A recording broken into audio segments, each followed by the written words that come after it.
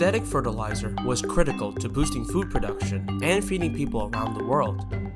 However, it comes at a cost. Student journalists from the Universities of Florida and Missouri spent 16 weeks reporting on the fertilizer industry and its benefits and harms. This investigative series tackles topics from the discovery of nitrogen and phosphorus to their manufacture and supersized chemical plants along the Mississippi River, to evaluating future solutions for food production and dealing with chemical waste. I'm Elliot Trito, your host. Working with me is fellow recent UF journalism graduate Julia Cooper. Together, we'll be speaking with some of our fellow journalists for a look into our reporting on chemical production that feeds the world and also harms it. This is the Price of Plenty podcast, a How We Did It production.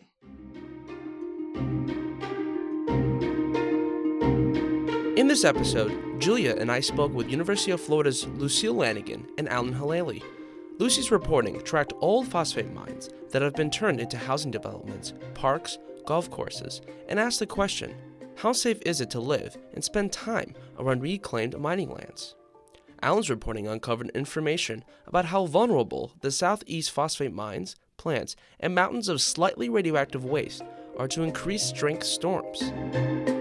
This is part 2 of the Price of Plenty series, Justice. So we got a great episode for you guys today. We have Alan here, Lucy here, and I wanted to say thank you for joining us. Yeah, thanks for having us. Thank you for having us. What I wanted to kind of start off with is that tell us like a brief summary of the articles you guys worked on. Yeah, absolutely. So my story centers around the phosphate industry and how well prepared it is for climate change, which is impacting extreme weather and increasing hurricanes and storms. Really, when we were down in Bartow and in Louisiana, and we were looking at all these facets of industry, fertilizer plants and gypsum stacks throughout the state. One of the questions that came to mind was, how does something like this fare during a hurricane? It's something that's a facet of life in Florida and in Louisiana. They see storms all the time. So I just kind of wanted to probe that a little bit more and see how that's changing, looking at the fertilizer industry from that lens.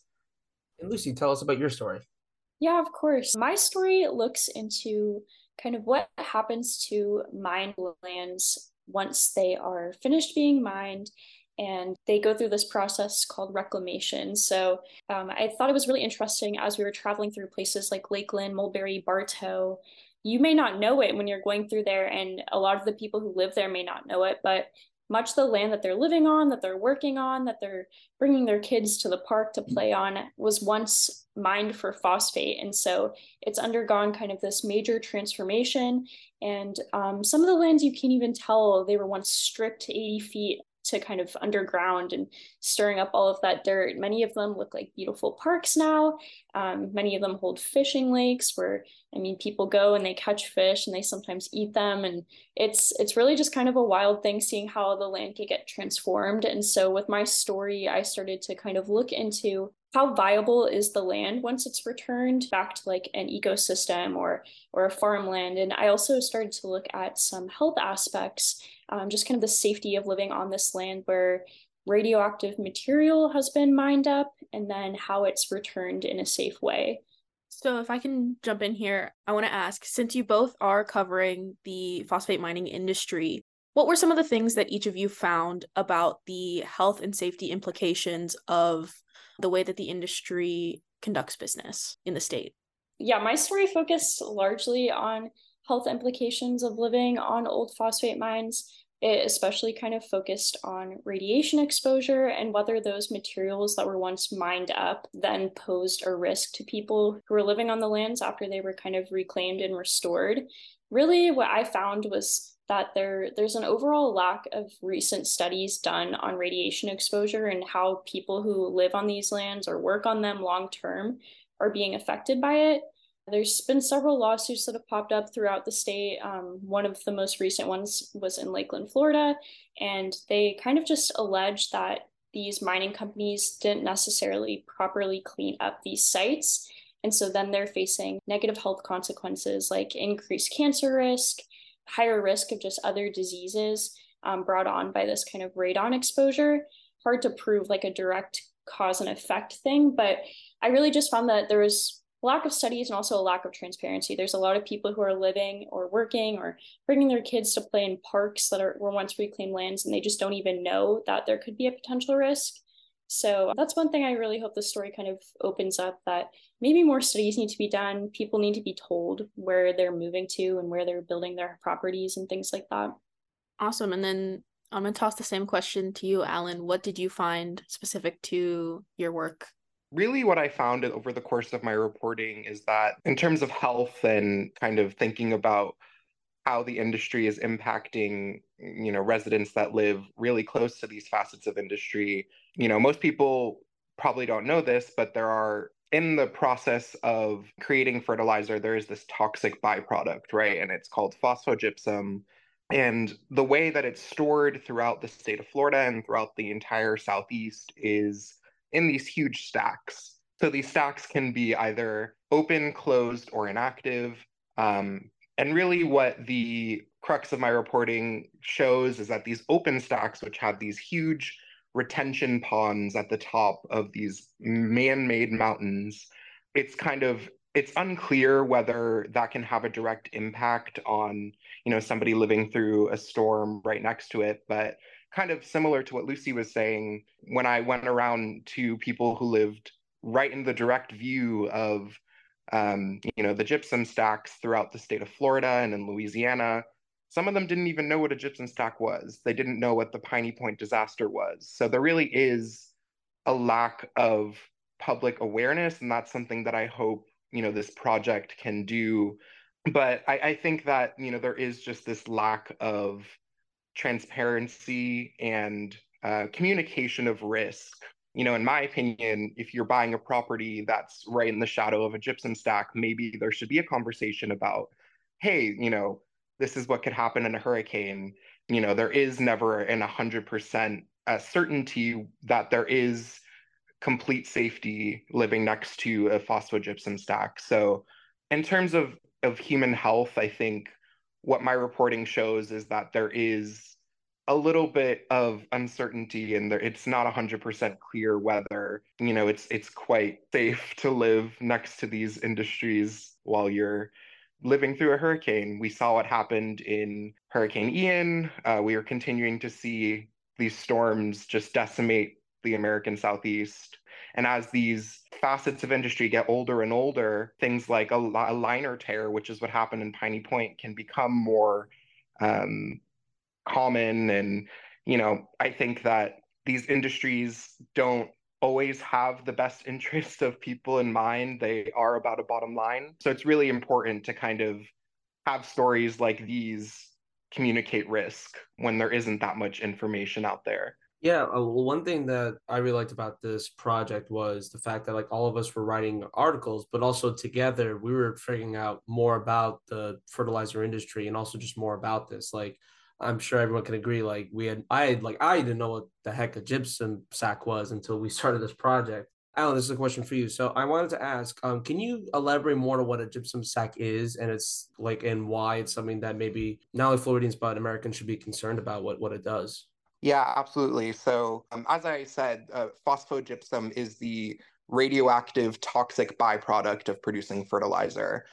When you're processing phosphate, which is mined predominantly in the Golden Triangle, which is as explained in Lucy's story, Bartow, Mulberry, one of the other cities in Polk County, it gets stacked in these huge man-made mountains. Really, what that means is there's people living right on the fence line right next to hundreds of millions of gallons of toxic slurry. And that, in itself can pose its own risks. For instance, there's a community that I write about in my story called Progress Village, which it was one of the first Black suburbs of Tampa. There was this really big concerted effort to stop the construction of this stack that was going to be visible from elementary schools and middle schools in their community. It was going to become their problem. Their property values would go down. Nowadays, they are just living in the shadow of this phosphogypsum stack waiting for the next storm to come by, and potentially there could be some impact there. There is a really long documented history of phosphogypsum stack failure.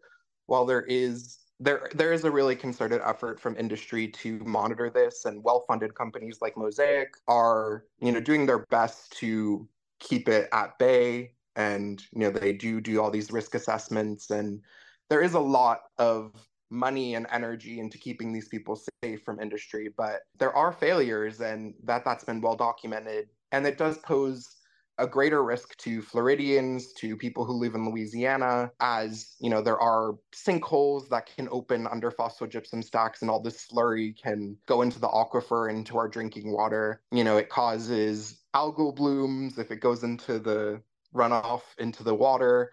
It can cause fish kills, and it's can cause the red tide. So there really is just this wide-reaching impact, both from the porches of people who live in these fence-line communities, but also as a whole, we should be concerned about the environment when it comes to just these huge mountains of toxic waste that could really have an impact on everybody's day-to-day life. And what's interesting about them specifically, there's kind of a debate right now on whether we can do something else other than just stack phosphogypsum.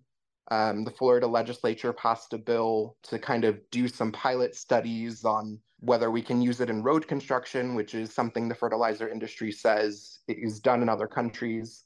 But overall, there's just this uncertainty on what to do with this toxic byproduct. More than a century now been plaguing these low-income Black communities, people that are disadvantaged and don't have the power to fight against these billion-dollar industries. And we're seeing the effects today with, red tide, algal blooms. So it really is something that we should be concerned about. Lucy, did you want to add on to that?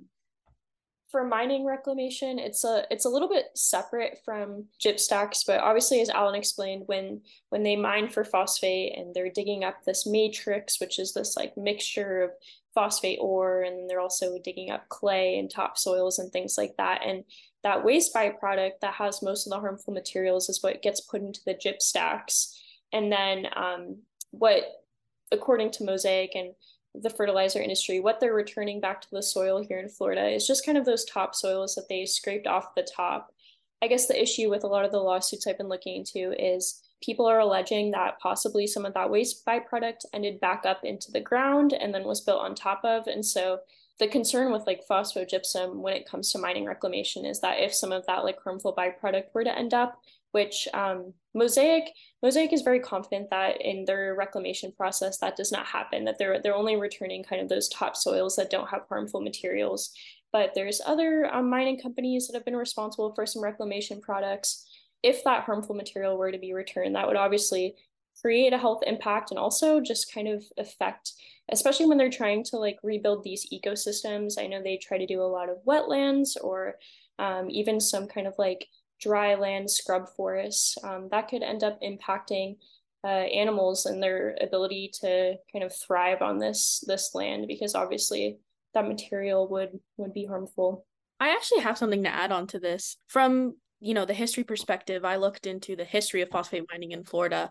And one of the issues with reclaimed lands is that the active mining companies that we have in the state now, Nutrien and Mosaic, are kind of the amalgamation of a lot of different historical mining companies. And so we don't know, who is and isn't responsible for what reclaimed like legacy lands are out there. So the older mines, we don't know as much about than we do with the more current Mosaic reclaimed lands.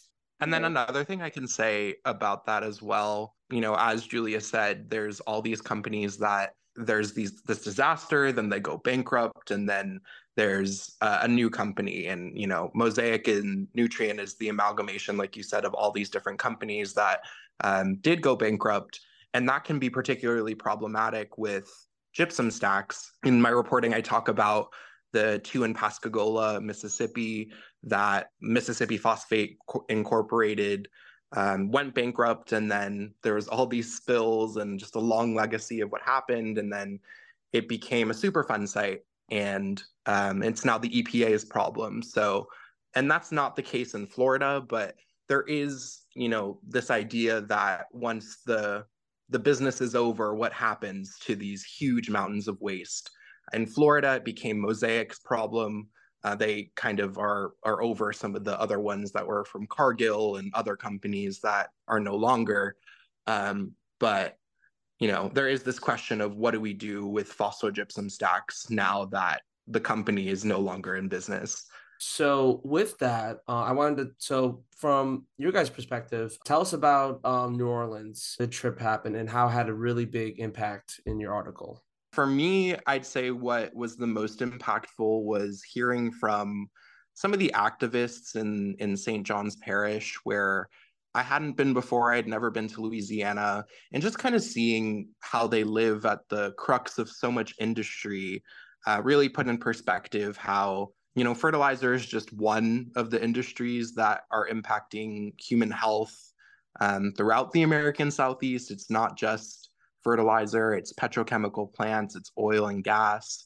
And I guess it just gave me some perspective hearing their stories. And particularly what was most interesting in terms of my reporting was kind of asking them about hurricanes.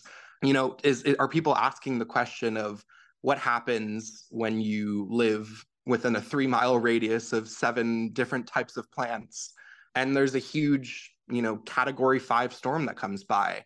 There really is no answer. And I think that can be particularly scary in, places like Convent, where we visited, which is an unincorporated Black community, where, there still are tarps up on homes from Hurricane Ida. There really isn't much assistance or much help to these people that are being decimated by hurricanes. So I think what was interesting for me in the New Orleans trip was going into these rural parishes and listening to people who are concerned and don't really know what to do. And there really isn't much out there to kind of help them out. And again, it goes back to education. We don't really tell people what to do if they live next to these plants during extreme weather.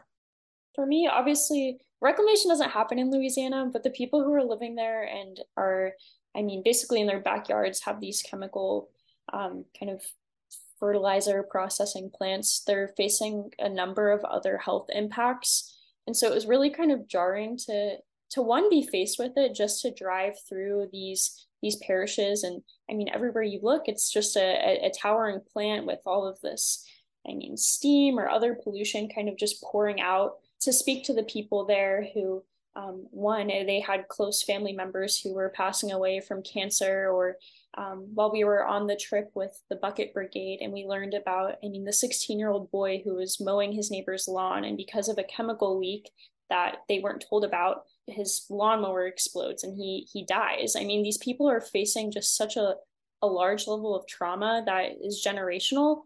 And while the people here in Florida who are living kind of next to industry aren't facing the same exact thing, I think that trauma, and that these people are born into this land, many of them, and they don't really have the facilities to leave. And so they're forced to just kind of live next to this industry their whole lives.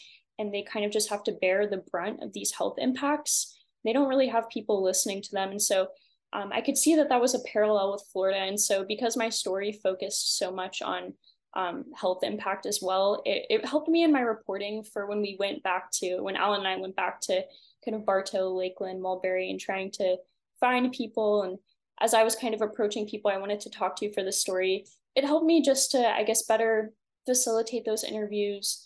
Obviously, you feel a huge sense of empathy when you're talking to these people who either they've been sick or they've lost family members to cancer, or they're dealing with just kind of the impacts of living on these lands. And so it really helped me to kind of go back and speak to the people that I was speaking to, who I spoke to a woman who had breast cancer and had multiple neighbors who had passed away from cancer, and just to kind of meet her with a level of empathy and understanding, and to really just kind of listen to her story. And Louisiana really helped me to just face head on just the impacts. I think as a reporter, it's important to not not distance yourself from what you're reporting on, because I mean these are people's real lives and you have to approach these stories with a level of empathy. And so the Louisiana trip was just really eye-opening. And then I guess just like one thing to add to that too is when we're talking about education in these communities, I mean, these industries, everybody within the whole parish works, and they are so tied to these industries that they don't want to speak bad about them. It's a part of their lives, and they don't really have the knowledge to fully understand that, you know, there could be a link between these industries and their health problems. What was interesting for me is knocking on doors in places like Donaldsonville, Louisiana, is kind of approaching people with and meeting them where they are. I mean, you can't just go hot and just say, what do you think about this industry that could be causing your health problems? But it's important to, with the added context of knowing how embedded industry is in these communities, to approach with a sense of empathy, like Lucy is saying, and really have a holistic understanding of just the idea that not everybody is going to be anti-industry, and that just because there could be these potential impacts doesn't mean that people know about it. So, and those are still valuable voices. Something that we want to do with this podcast production is really bring listeners into our process of reporting. And so I wonder if one or both of you can speak to what each of the steps of these various trips that we made were, and then kind of what your biggest takeaway from each was. Yeah, I can do that. So initially we went to Bartow, Florida, with little to no knowledge of the phosphate industry. You know, we knew we were doing something on the fertilizer industry, and we knew we were working with students at the University of Missouri. We didn't really have our story ideas formulated quite yet, but being able to tour the Four Corners facility owned by Mosaic and really see what the industry is all about first was really valuable. I think, you know, some members of the class might disagree. Kind of seeing the industry perspective first could give a semblance of greenwashing or something that, you know, is just really one-sided. But I think being able to see their argument first was instrumental in formulating those story ideas. So we did that weekend trip there. We kayaked the Peace River. We were able to kind of just understand what phosphate country is, and just see the impacts and meet with people and advocates. So that was really valuable at the beginning. And then, you know, we went to New Orleans to see the processing side. We saw Mosaic's Faustina plant. We were able to see the Uncle Sam plant as well. And also just really meet with these activists to kind of get their stories, and, you know, admit that ended up being part of our reporting as well. And then, you know, Lucy and I also did individual trips. I went down to Progress Village myself to kind of talk with some of the people that live in the community. I was able to attend an environmental health fair put on by one of the main characters in my story, Walter Smith II, which was really valuable to see, you know, what people do know about how the industry is impacting their health and what's still left to be discovered. And then Lucy and I also went back to the Golden Triangle to kind of do a little bit more in-depth reporting, getting, you know, scene setting details, talking to just people that were hanging out and doing their thing on reclaimed lands. So that was really valuable, I guess, not only in getting more sources, but to kind of get those scene setting details and, you know, be able to write about the industry with authority. All these trips in conjunction with each other gave us a really clear picture of what the industry is, what their side is, what the side of activists are, and kind of finding our own truth amidst all of the different perspectives, which is the job of a journalist. I do want to hear your perspective on your individual trip. When you went down again, separate from the class, what were you looking into? For both of the trips that we took with the class, while they were really like helpful and eye-opening, I didn't have too much on reclamation specifically. I had been doing all of this reading and research on reclaimed sites, and I knew that I wanted to visit them. the one site that I went to that we spent the most time on was the Tenorock fish management area. And so we kind of pull up to this site. Alan and I were very nervous, and the first thing that greets us is a gun range. So we knew that we were, in a far off land, kind of, it felt like. But we went into this gun range and we kind of introduced ourselves and what we were doing, and we were met with these guys who obviously worked there, and one of them had kind of grown up in the area, had worked on that site. His father had worked on that site. He lived right around the corner. Most likely lived on reclaimed land, although I couldn't confirm that. So it was really cool to just kind of be on that site and talk to people who'd really lived there their whole lives. Another woman I spoke to was bringing her grandson there to go fishing, and they do that every other weekend, and he loves to fish. And so for these people, this reclaimed site represented something really good. It showed them that the industry wasn't just kind of coming in and destroying land and leaving it kind of destroyed. And so instead they were kind of returning the land to something that people could go and enjoy. And so the Tenorock site was really beautiful. Speaking to this woman was so nice because she was just happy to be there. Her grandson loved to be there. And it was kind of eye-opening just to see that while I was looking into possible, I guess, negative impacts or concerns with these sites, there's also this really positive aspect where, I mean, the mining industries are trying to kind of restore the lands that they're destroying. They're constantly developing new technologies to make sure that this reclamation process is improving each time. And I think sites like Tenorock are a really good example of how maybe these reclaimed lands can be a really great thing for people. There are studies on this site that raise some alarms for just radon exposure, but once again, they're pretty outdated. So it was cool to be able to go back and spend a lot of time on these lands, see them with my own eyes, and talk to people who spent a bunch of time there. Because obviously, I just learned about reclamation this past semester. It was all new to me, so it was really important to speak to people who, I mean, this is just a part of their everyday lives. So I wanted to know, what are some, this might be a cliche question, but what are some of the biggest lessons or takeaways that you took as journalists, but also just like as a human being? And yeah. Yeah, so I think for me, it was really interesting to learn about this industry that has existed in the state that I've lived my whole life that I didn't really know about.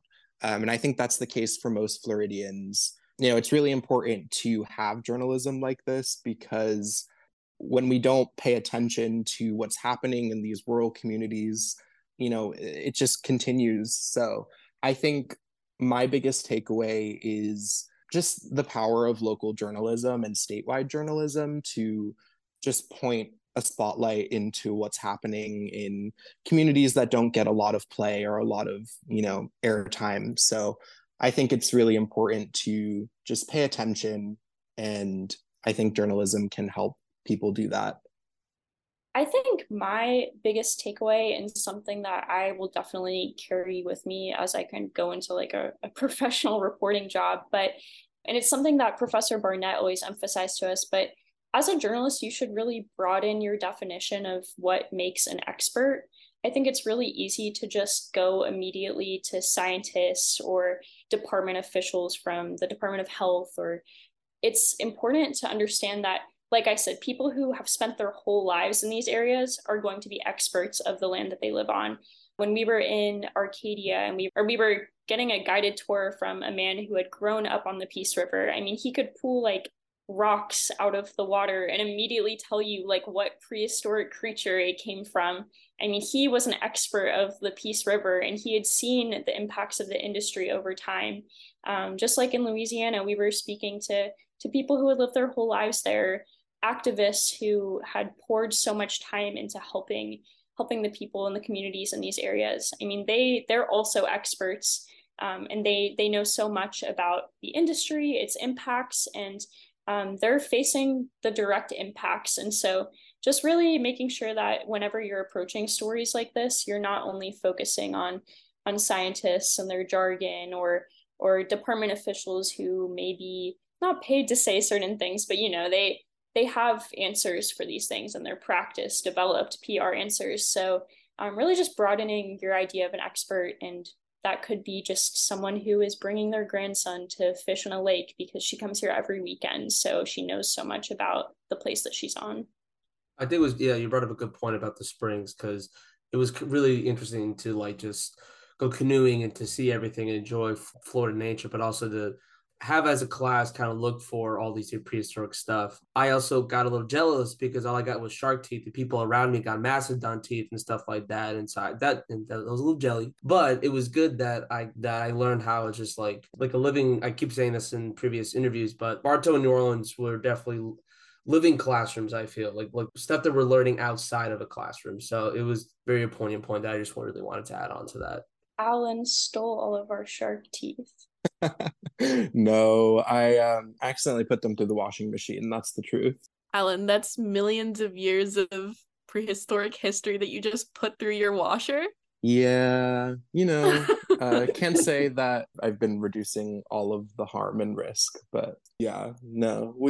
One other thing we're leaving with is a lot of friends and colleagues that we can always count on. So that's great. But yeah, that is a good point. One of the things I took away from it was making those new connections with the Mizzou students and the other professionals that we worked with, and really getting their insight on their experiences, and some of the more professional journalists or seasoned journalists that we spoke with, and getting to talk about, the future of the industry, us being new and kind of stepping into a changing industry. And so that was a really valuable experience for us to have, I think. I guess my next question is kind of like, what's next for you guys, kind of? So, as most of us, like I said, are graduating, I wanted to know basically what, Lucy, you've graduated, congratulations, and Alan is going to be here at UF for another year. So I wanted to know, what's the future looking like for you guys? Where can people follow your work? So in July, I'll be moving to Albany, Georgia. I accepted a position as a Report for America Corps member. So I'll be reporting on rural communities for the Albany Herald. And I am very, very excited for this position. And I honestly think the time we spent, I don't want to call it in like a rural area of Florida, but it really kind of was just spending that time there and finding out about this huge story that I just had no idea about that was happening in kind of these like, I guess not slower, but more rural parts of Florida has really inspired me and made me excited to kind of go to rural Southwest Georgia and kind of uncover some stories there, because I'm sure there's a lot of them. So yeah, I'll be moving in July, and I'll be there for at least 2 years. So if you want to continue reading my work, that's where I'll be. Lucy, you're covering equity in rural Georgia, correct? So just broadly, it's rural communities, but that'll bring up, I think, a lot of equity stories. I hope to also write environmental stories. Yeah, I would say equity, race.